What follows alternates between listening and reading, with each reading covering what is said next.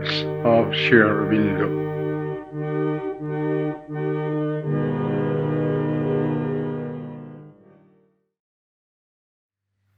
Grades of the being.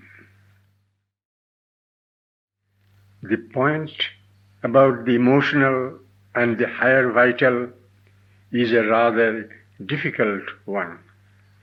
In the classification in which the mind is taken as something more than the thinking, perceiving, and willing intelligence, the emotional can be reckoned as part of the mind, the vital in the mental.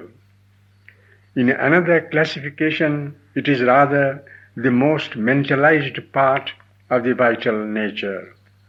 In the first case, the term higher vital is confined to that larger movement of the conscious life force which is concerned with creation, with power and force and conquest, with giving and self-giving, and gathering from the world for further action and expenditure of power, throwing itself out in the wider movements of life, responsive to the greater objects of nature. In this second arrangement, the emotional being stands at the top of the vital nature, and the two together make the higher vital. As against them stands the lower vital, which is concerned with the pettier movements of action and desire, and stretches down into the vital physical, where it supports the life of the more external activities and all physical sensations, hungers, cravings, satisfactions. The term lower must not be considered in a pejorative sense. It refers only to the position in the hierarchy of the planes.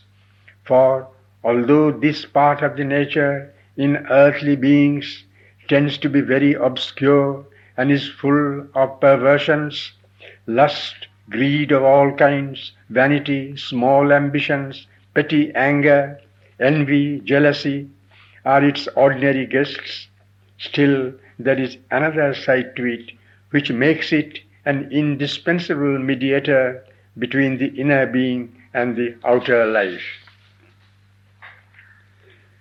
It is not a fact that every psychic experience embodies itself in a purified and rightly directed vital current.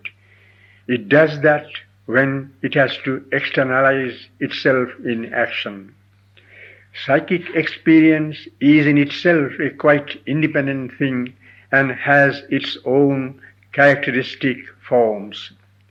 The psychic being stands behind all the others. Its force is the true soul power. But if it comes to the front, it can suffuse all the rest.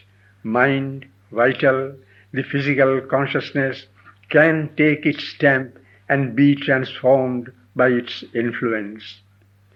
When the nature is properly developed, there is a psychic in the mental, a psychic in the vital, a psychic in the physical.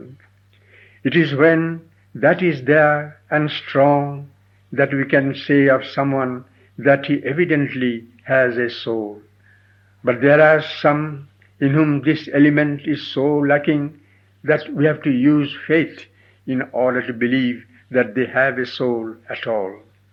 The center of the psychic being is behind the center of the emotional being. It is the emotional that is nearest dynamically to the psychic, and in most men it is through the emotional center that the psychic can be most easily reached, and through the psychicized emotion that it can be most easily expressed. Many therefore mistake the one for the other, but there is a world of difference between the two. The emotions normally are vital in their character and not part of the psychic nature. It must be remembered that while this classification is indispensable for psychological self-knowledge and discipline and practice, it can be used best when it is not made too rigid and cutting a formula. for things run very much into each other, and a synthetical sense of these powers is as necessary as the analysis. Mind, for instance, is everywhere.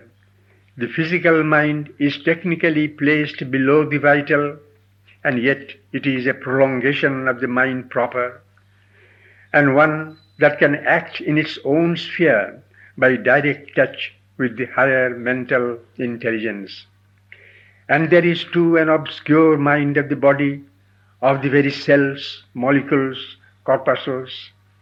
Haeckel, the German materialist, spoke somewhere of the will in the atom, and recent science, dealing with the incalculable individual variation in the activity of the electrons, comes near to the perceiving that this is not a figure but the shadow thrown by a secret reality. This body-mind is a very tangible truth, owing to its obscurity and mechanical clinging to past movements and facile oblivion and rejection of the new. We find in it one of the chief obstacles to permeation by the supermind force and the transformation of the functioning of the body. On the other hand, once effectively converted, it will be one of the most precious instruments for the stabilization of the supramental light and force in material nature.